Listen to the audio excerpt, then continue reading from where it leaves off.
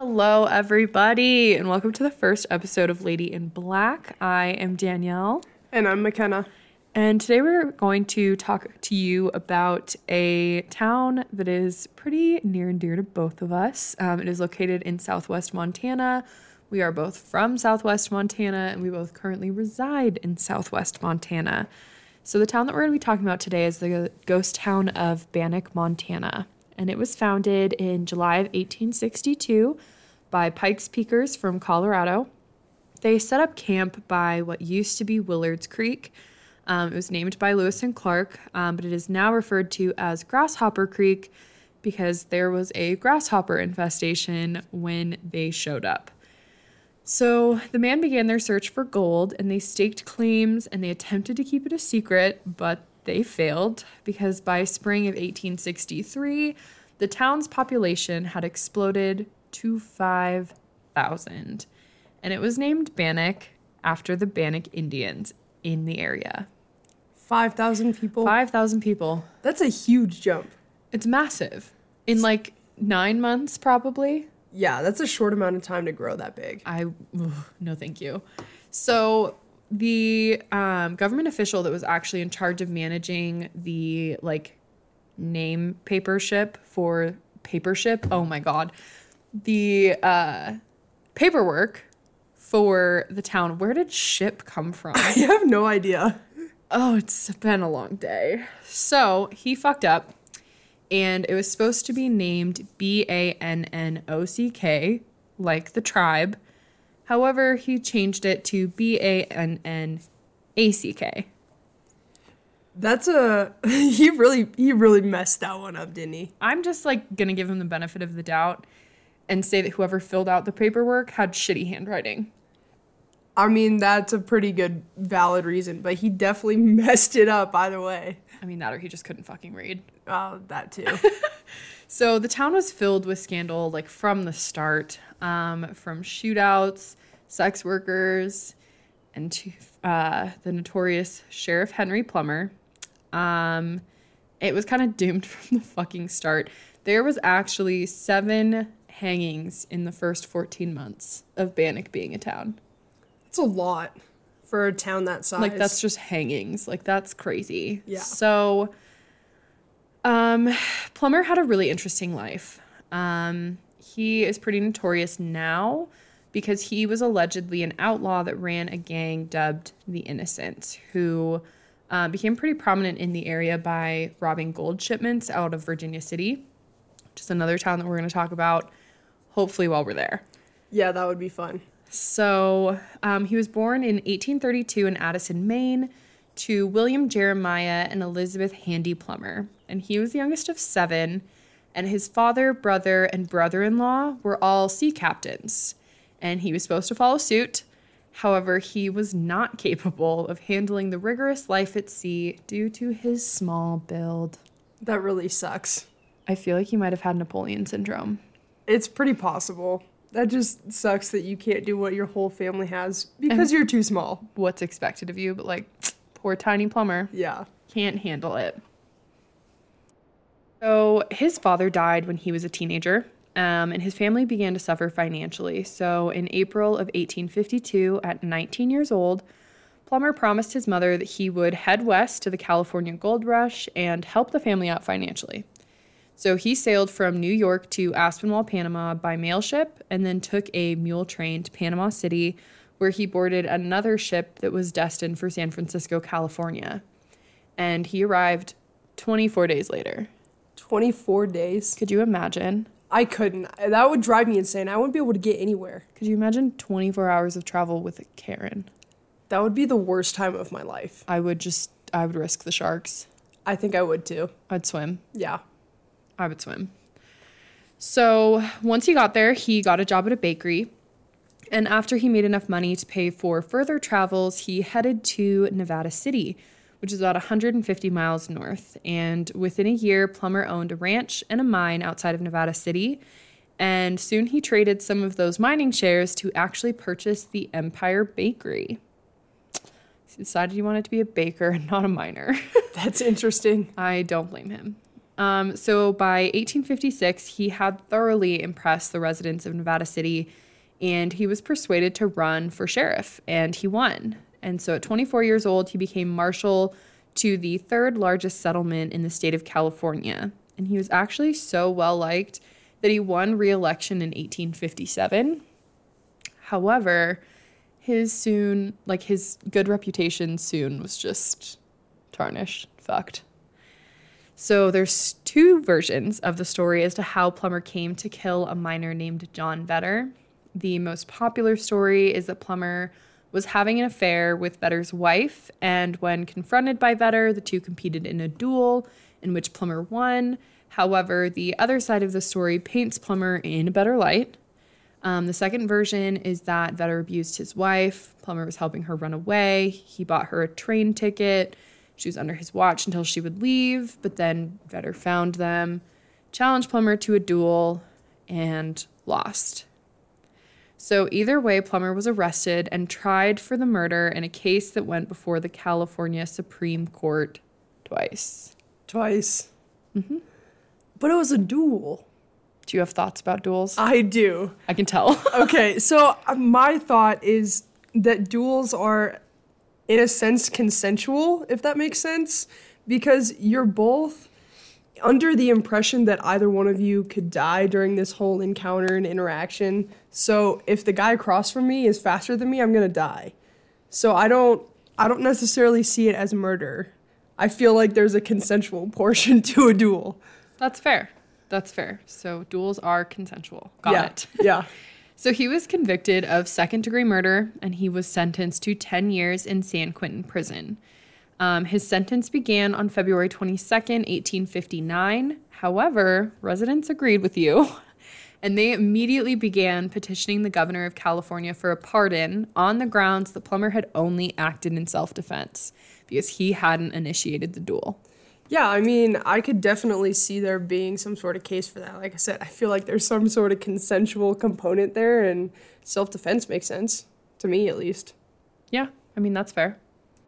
So while Plummer was behind bars, he met a man named Cyrus Skinner, who's another big name in Bannock's history. And Skinner was behind bars for grand larceny because him and his brother, George Skinner, were involved in the 1856 theft of $80,000 worth of gold, along with Big Dolph Newton, Bill Carter, Rattlesnake Dick, Romero Carter, and who is only referred to in everything as an unidentified Mexican.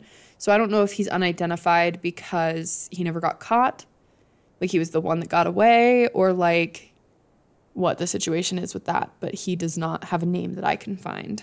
So that's pretty interesting. Just that there's just one person that they know probably was there, but they don't know who it is. Yeah. So the theft was unsuccessful because Cyrus Skinner and Dick missed the rendezvous because they got captured with stolen mules. Stolen mules? They got captured with stolen, not even the gold, stolen mules. Well, they had to have something to carry that much gold.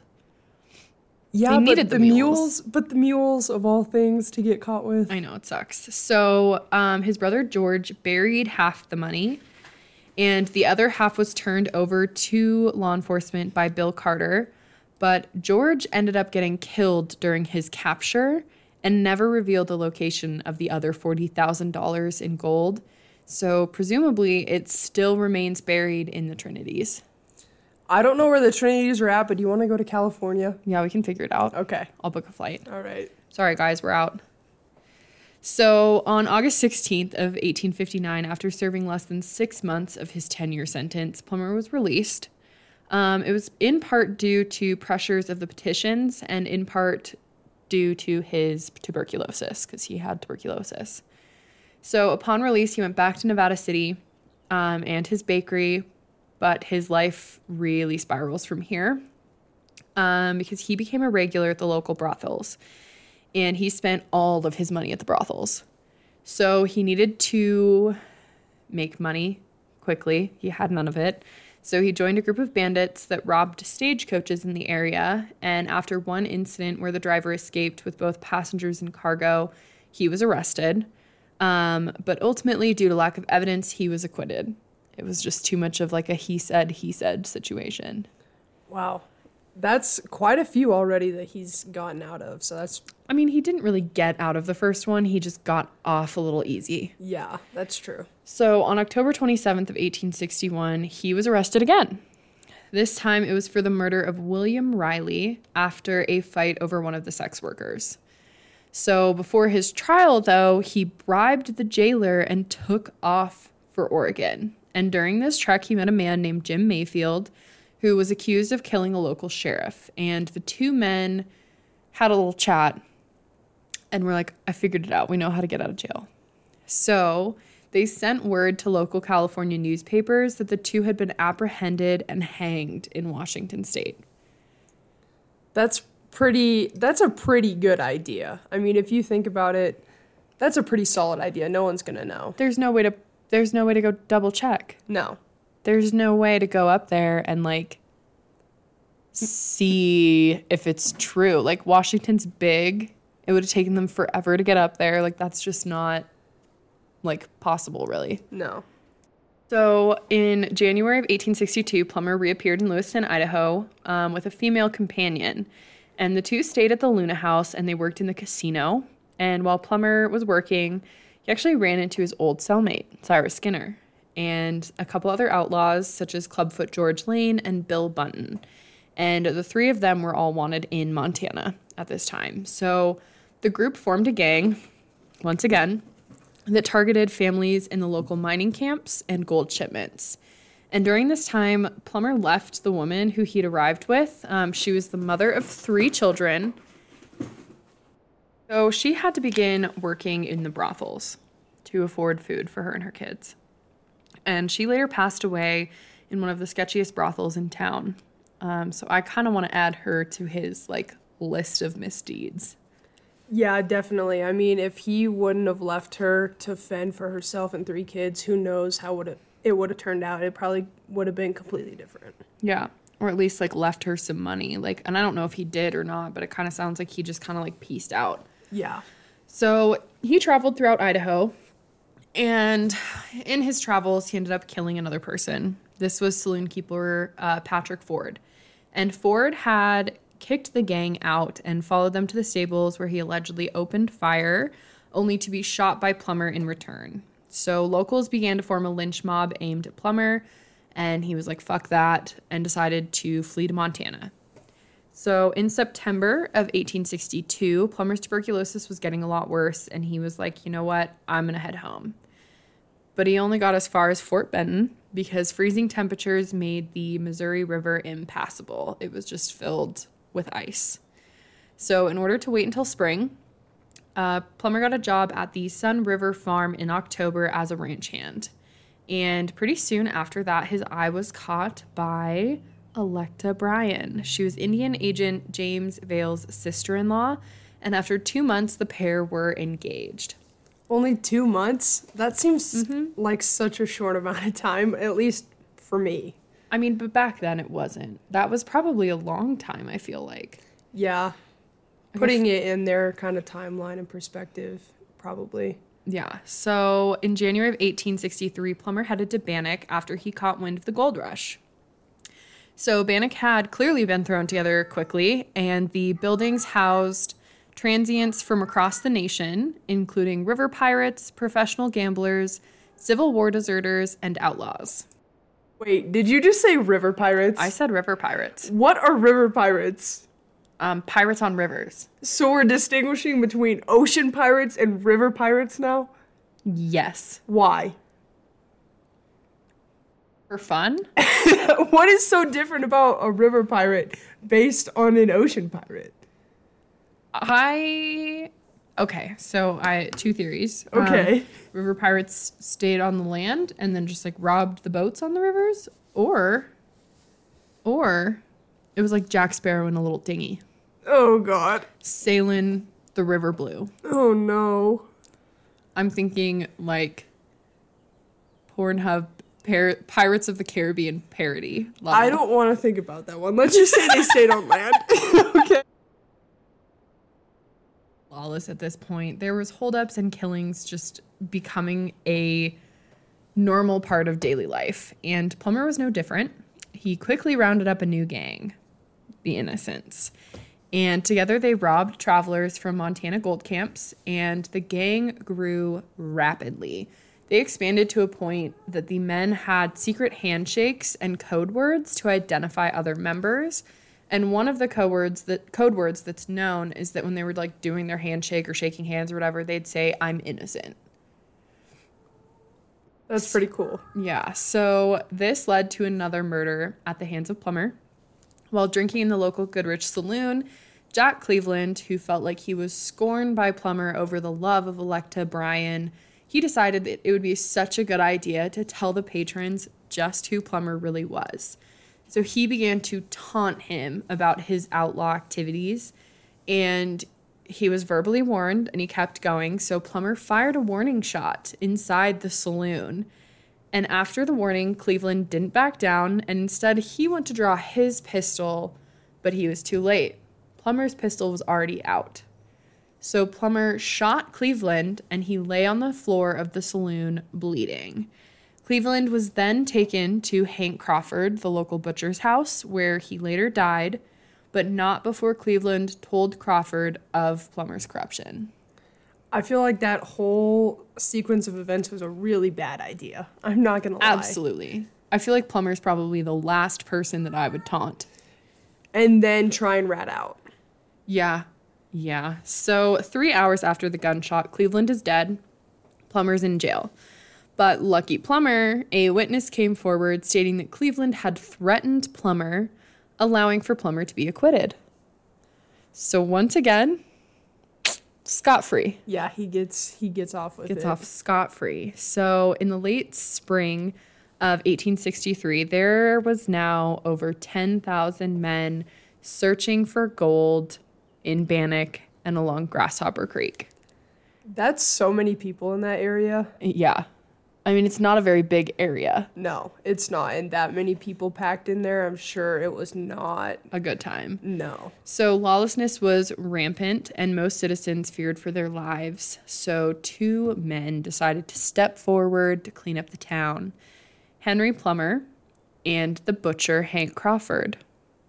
However, Plummer lost to Crawford, which pissed him off.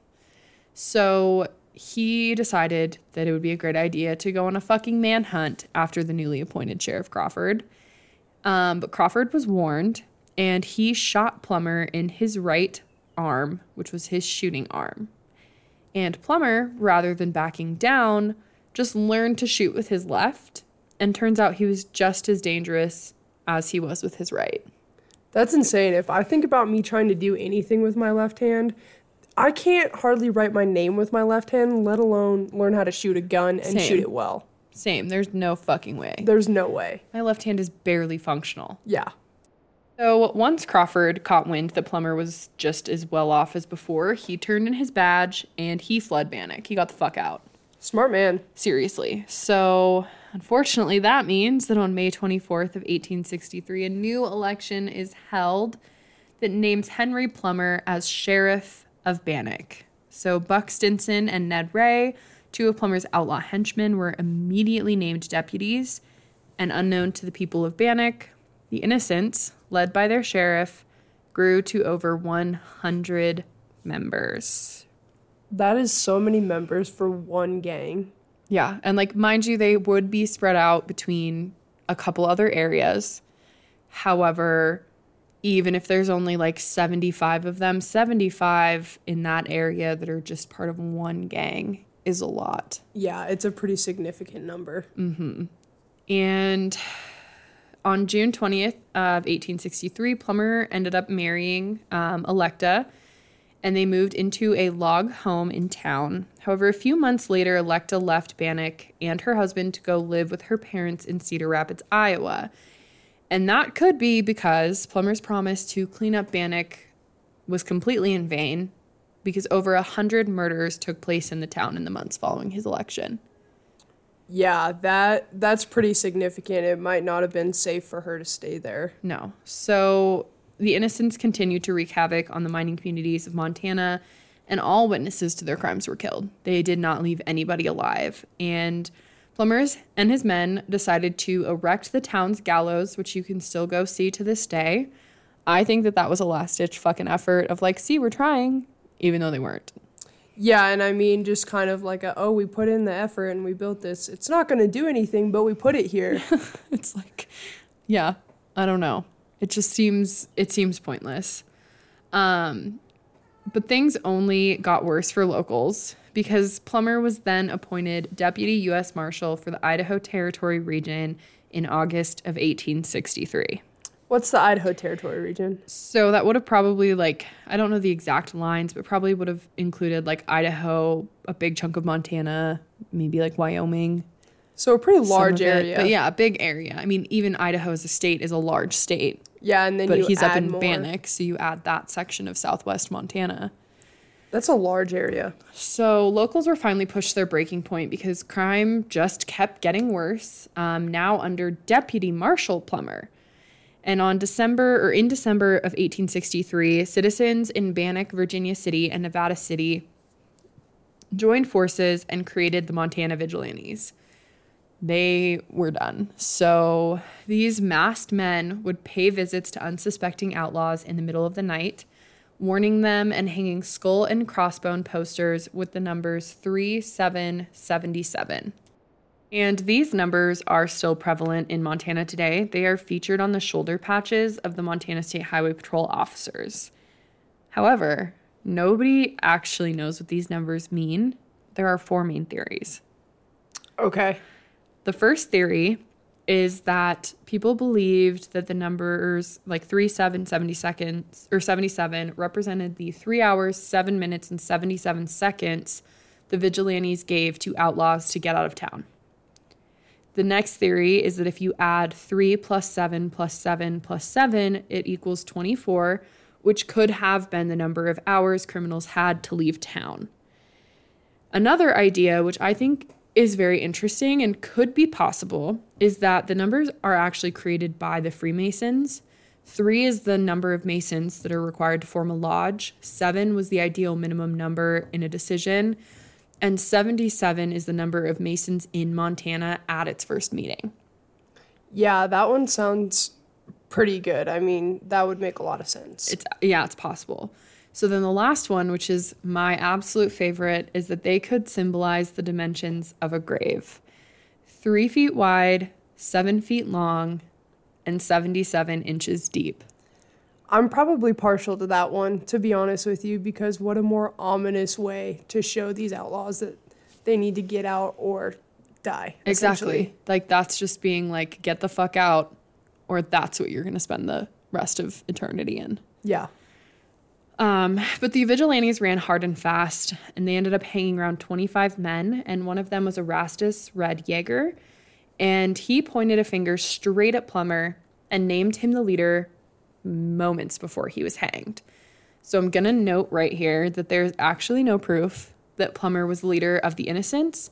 There is no proof that he was not the leader of the Innocents. It could have been a last-ditch effort to save himself by Red of let me name the leader so that you don't kill me and maybe I just do jail time. Yeah, I could see either one being possible. Yeah. So after the accusation on January 10th of 1864, between 50 and 75 men arrested Plummer and his 2 deputies, Buck Stinson and Ned Ray. That's a lot of people to bring in 3 guys. I'm just going to put that out there. But I mean, Plummer's pretty fucking deadly. Yeah, that's clearly. True. So after he was arrested, he was housed in the jail that he built, and he was in the front cell in the 2-stall jail, and his view, which is still the view today, was of the gallows he built, the same gallows where he would meet his fate. So when you are inside of this jail and you're looking out, literally your only view is those gallows. The window is the size of a sheet of paper, maybe, and it has bars on it, and it is just a clear, straight shot to those gallows. Yeah, I mean, that's the only thing that you can see, so I couldn't imagine being in there and that being the only thing that you're able to see. A psychological mind fuck a little bit. Yeah, absolutely. And, okay, so Ned was the first to hang, followed by Buck, and both men protested the entire time.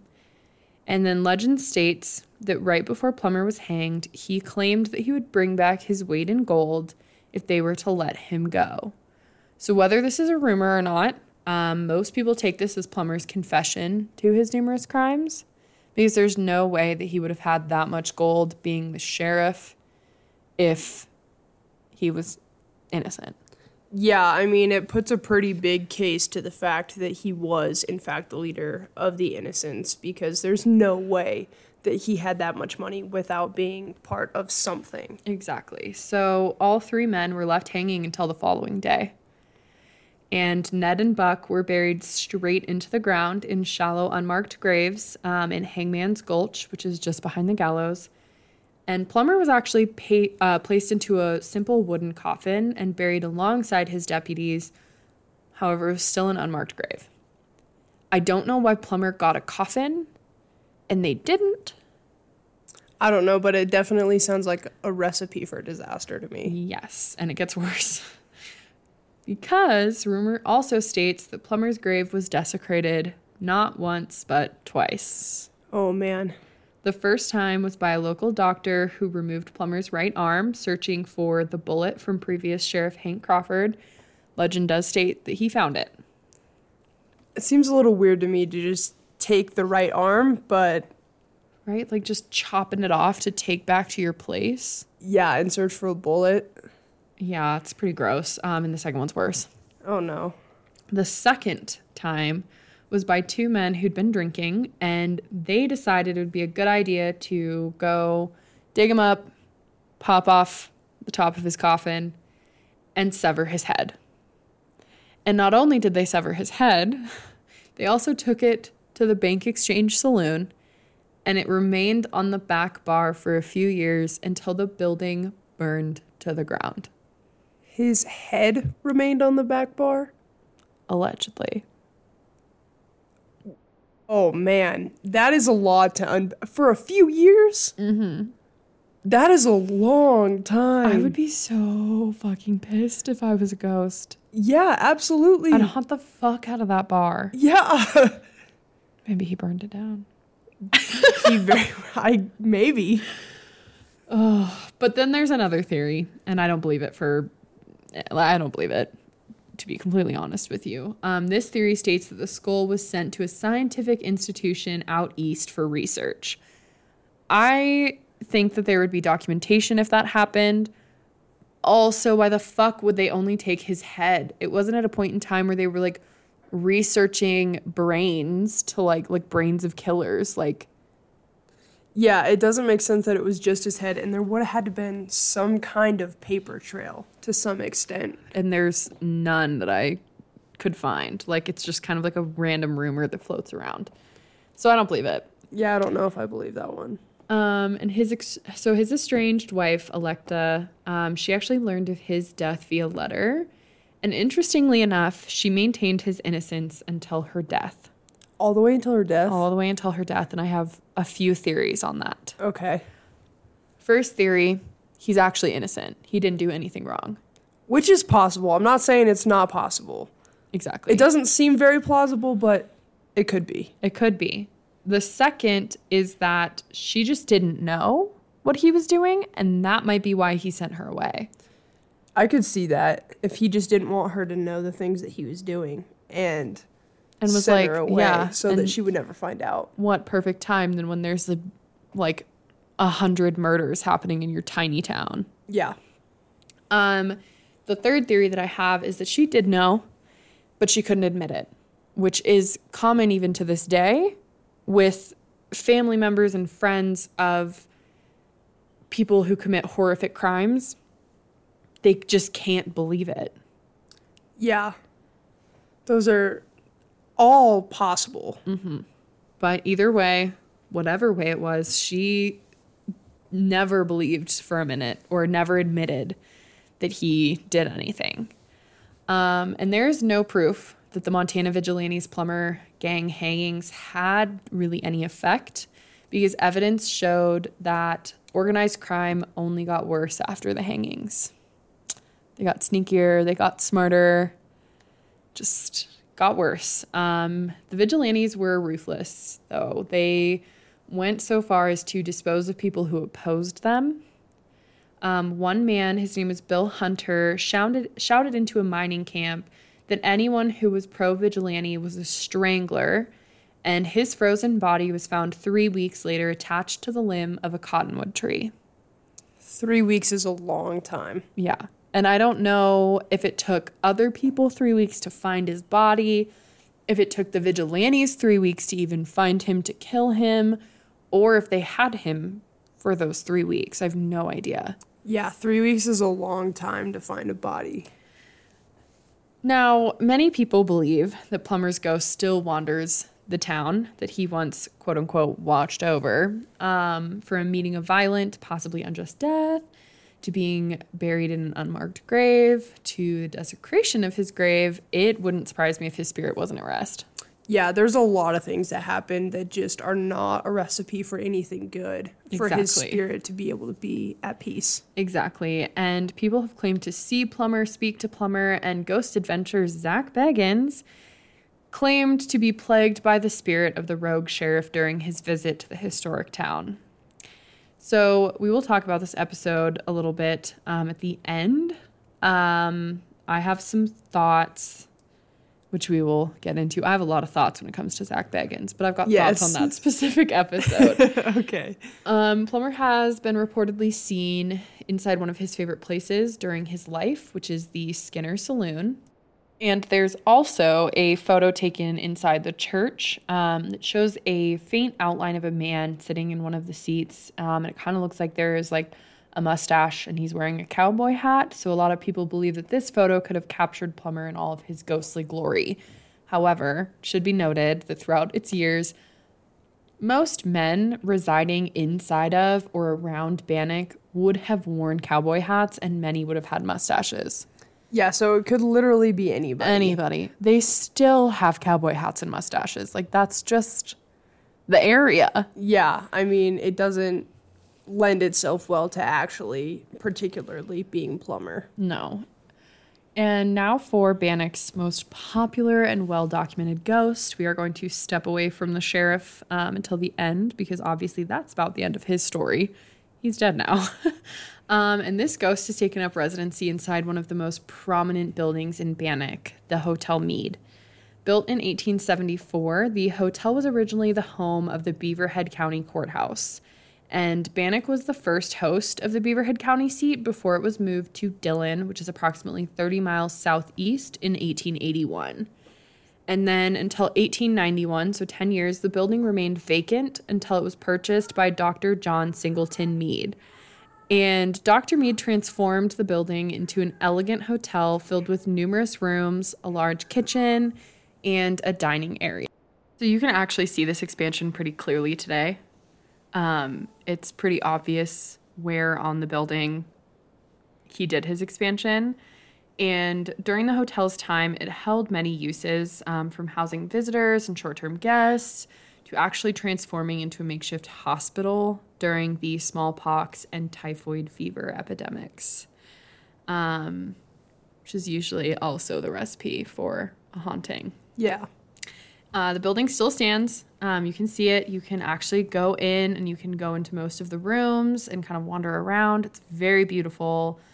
But for the resident ghost, this ghost is none other than 14-year-old Dorothy Dunn.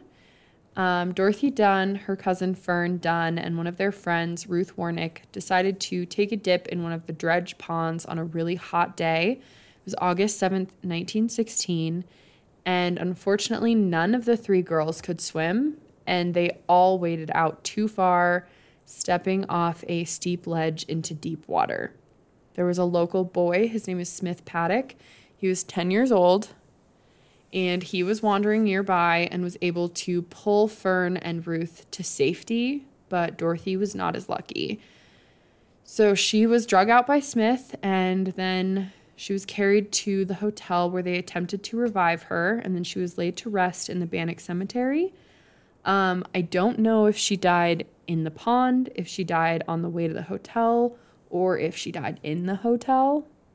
Yeah, I mean, if they tried to revive her, it kind of would make sense that she was still somewhat alive, hopefully, at the hotel. Unless it was like a panic of you just can't accept that she's dead because she was so young. Yeah. But she does have a couple other ties to the Hotel Mead. The first is that her mother actually worked in the hotel. And the other is through her close friend, Bertie Matthews. Her father ran the hotel. And Bertie was actually the first person to see Dorothy. She was upstairs in the hotel when she saw the apparition of a young girl wearing a long blue dress. And she said that she just like immediately knew it was Dorothy. Yeah, that's crazy that you can immediately tell somebody even in the afterlife. I mean, it doesn't really surprise me that much, though. You hung out with this person all the time. If you see a ghost, like, if it's a full apparition, because it's also really quickly after her, like, passing, if you saw a full apparition, I feel like it'd be pretty easy to tell, like, oh, that's one of my best friends. Yeah, that's true. I didn't think about that. But the hotel closed its doors in 1941 as a hotel. Obviously, you can still go inside of it today, but most visitors still report seeing Dorothy through the windows and on the second floor. There have been numerous claims of cold spots inside of the hotel, as well as children attempting to talk to the young girl in the blue dress that their parents never saw. Wow. Yeah, so apparently she's a little bored in the afterlife. Yeah, I mean, I can't blame her. I'd want somebody my own age to play with if Absolutely. I was in that situation too. So I feel like that town is probably mostly filled with like old men and Yeah. women. It'd be horrible. yeah, you definitely need someone your own age every once in a while. But Dorothy is not the only restless spirit said to be wandering the empty halls and rooms of the Hotel Mead. Oh boy, is this one nice? Not so much. Well, maybe not. Don't know. Okay. Question mark. We'll find out. So the front room on the second floor is now locked to visitors due in part to the paranormal phenomena in the room. And it may hold the spirit of another woman. This woman is said to be dressed in black and is seen looking down on visitors walking the street below. Not much is known about this woman, but I will actually admit I have seen her on more than one occasion. You've seen her? I have seen her, and every time I've seen her, I've like gone upstairs thinking, like my first thought's always been like, oh fuck yeah, that room's open. So I run upstairs and all the doors are padlocked shut. And then I'll go back downstairs because then I'm like, oh, well, maybe it's like a tarp that's draped over something, and like look, go back to the same spot outside, look up. There's nothing in there. It's gone. I can't believe you've seen her. And I know even when we went last February, how excited you were to try and get into that room and see what was in there, and we couldn't. I just straight up was like on my knees peeping through the little like keyhole, which was also freaking me out because I was just waiting for something to like stab me in the eye because that's a huge fear of mine. That fear of all of the other ones? Yeah, that fear. Okay. So just another little notey note. Before we talk about ghost adventures, the bedrock underneath Bannock is limestone. That doesn't surprise me. A lot of places that see, pretty significant amounts of hauntings have limestone somewhere. Yeah. It just kind of soaks up everything. Yeah. It just kind of like holds it into place and like doesn't let it go. Yeah.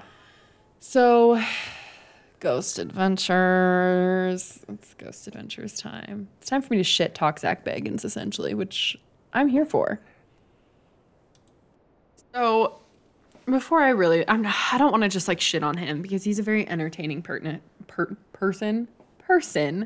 to watch on TV. Yeah, he is. But his ghost hunting techniques are dog shit. No, you're essentially laying it up for the camera, and I can't stand that. You like these tattoos? No one likes them. No, thank you. But they went to Bannock. It is, let's see, season 11, episode 4. And if you would like to go watch it yourselves, that is entirely up to you. Not going to tell you either way. But they talked to a man named Francisco, and when he was inside of the Hotel Mead, he distinctly remembers hearing behind him, he's standing on like the second floor right in front of the stairs, and he hears a little voice go, "Hi, Daddy." So he like turns to look and then feels something push him like down the stairs, but he did catch himself and stopped him from falling. And I will say, like, for skeptics, yes, he absolutely could have just like heard something and turned around to look and threw off his center of gravity, like his balance, and almost fallen down the stairs on his own. However, when he went home, he woke up at like 1 a.m. and he went downstairs and his kid was like running back and forth in the kitchen, laughing and playing with something. And he then had a burning sensation and marks appeared on his back. Like he had some on his left shoulder blade and some on his right shoulder blade. And he does say that he regrets coming to Bannock. I mean, I can't blame the guy. You'd think you're just going on a nice vacation to do something cool with your family and you bring something like that back home? That's terrifying. Exactly. So one person claims that they found Plummer and they used a device to talk to him. The ranger kind of says that he doesn't disbelieve, but he doesn't really sound convinced that he believes this guy. Maybe he just doesn't believe that it's Plummer. Who knows? But he does say like something along the lines of like, I know a lot of rational people that have had experiences here, which I think is interesting. Then they're inside the Hotel Mead during the day. Zach's in one of the rooms and he's taking photos. And he gets a photo of something black in the frame that wasn't there before. And they like zoom in on it. And it kind of looks like there's a face with like eyes, a nose, and a mustache.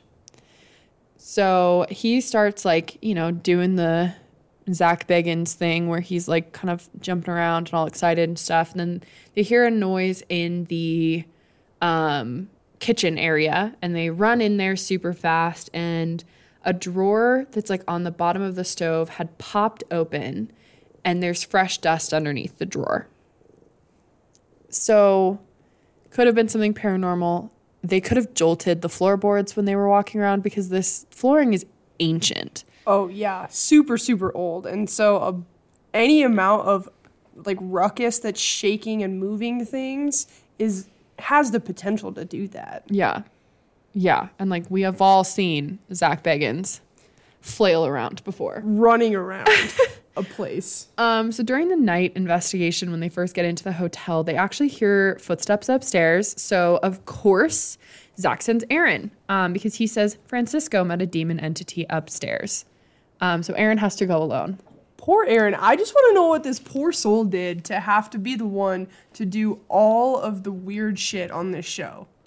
Yeah, I don't really know, but it's him every time. Like, he does not seem to be volunteering. Zach's just like, hey, fucker, you go upstairs. Like, Jesus Christ. Yeah, poor Aaron. If that was me, I'd be like, you go upstairs. Exactly. I'd be like, no, bro, you're going up there. We're going together. Safety in numbers. Exactly. So later on, Nick does hear a man's disembodied voice. Can't figure out what it says, though. It is kind of picked up on one of the cameras, I believe. And Zach does eventually go upstairs, and he has a spirit box, and he says, can someone please, or like, can you please talk to me? And the spirit box responds saying, hate, hurt. And then Zach feels like someone is holding his arms against the wall. And he immediately thinks that is Sheriff Plummer. How? Can I ask how? Exactly. Like, there's really no proof that it is Plummer. It could have been anybody up there. It could have even been Dorothy. Like, right. Yeah, honestly. I mean, it could have been so It could have been the woman in black. It could have been any number of person that died in that fucking town. Right. So then they go downstairs and there is a bang on the wall. And at the same time, there's actually a light anomaly on one of the cameras. And it like moves across and it hits the wall at the exact same time as the noise. So then later on they go into one of the houses, and it's the house that has like the full second story that you can go up to. It's not just the one room. And inside of this house, they say, if you want us out of your house, make a noise. And then you can clearly hear the sound of someone running up the boardwalk outside. but there is a camera outside, and then they open the door and there's nobody outside. Billy and Jay go into one of the old houses. I think it's the house that has like the dirt floor and the weird wardrobe, but I'm not positive. Yeah, that wardrobe was freaky, I'm not gonna lie. I hated it. Yeah. I opened it at one time when I was there, and I wanted to throw up immediately. It was a really bad idea. If you would have opened it when we went in February, I probably would have shrieked and ran away. You would have just stood outside of the car in the snow. Yes. But they're inside of this house, and they're setting up at a table with a vacuum tube radio, and they see like an orb, essentially. And they try to recreate it a little bit, not well. He just kind of flashes his flashlight around for a second, but he doesn't try to like get up in the same position he was in or like anything like that. So they just assume it was an orb, but it could have been like a flashlight. It could have been a lot of things. But then they turn on this vacuum tube radio to communicate via the radio waves with spirits. And on the radio, they hear a little girl's voice say, "Mama." And this is a residential building that they're in. It is clearly a home. Yeah, there was definitely people that lived there and families everywhere in that area. Yeah. Now for the crying baby house. So we went into this house and I didn't tell you Why didn't you tell me? because you wouldn't have gone inside of the house. You're right, I would have made you go alone, but I'm a little iffy on the fact that you didn't tell me. That's pretty mean. That's rude. So this house was possibly used as a quarantine house for kids to not spread scarlet fever.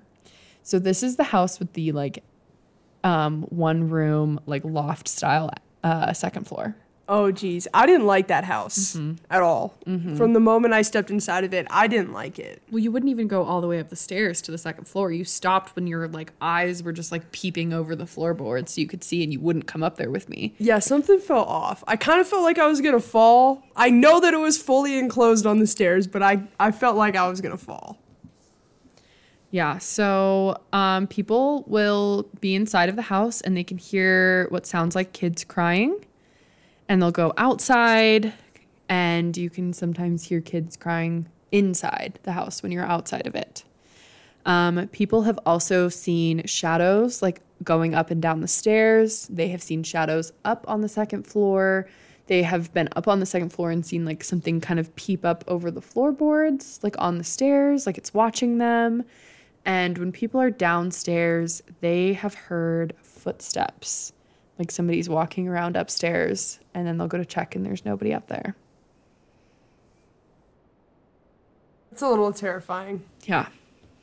Yeah, I figured you wouldn't like that. Yeah. Which is why I didn't tell you. Please tell me next time. Well, you're probably not going to go in there next time. I'll have to go alone, which is Yeah. fine. I don't think I've ever gone there alone, and I should do that. So, of course, they send Aaron out by himself again, because obviously, and he's walking around the streets, and he's got an Ovilus. And over like a 20-minute period, he gets two voices, and then he gets another voice a little bit later. And the first voice says 6, the second says men, and then the next voice that comes through says apart. And I'm going to note that there are 5 of them. There's only 5 of them. So Zach claims that the third might be the spirit of Henry Plummer, who has attached himself to Zach. Oh, boy. So we have been plagued by the ghost. It is attached to us. There's a lot going on with this Plummer man. Yeah, seriously. So Zach decides to go on the hunt for the sheriff, and I can't tell what building he's in, but he hears something like kind of moving behind him, and then you can hear 2 knocks. So he assumes that this is the sheriff.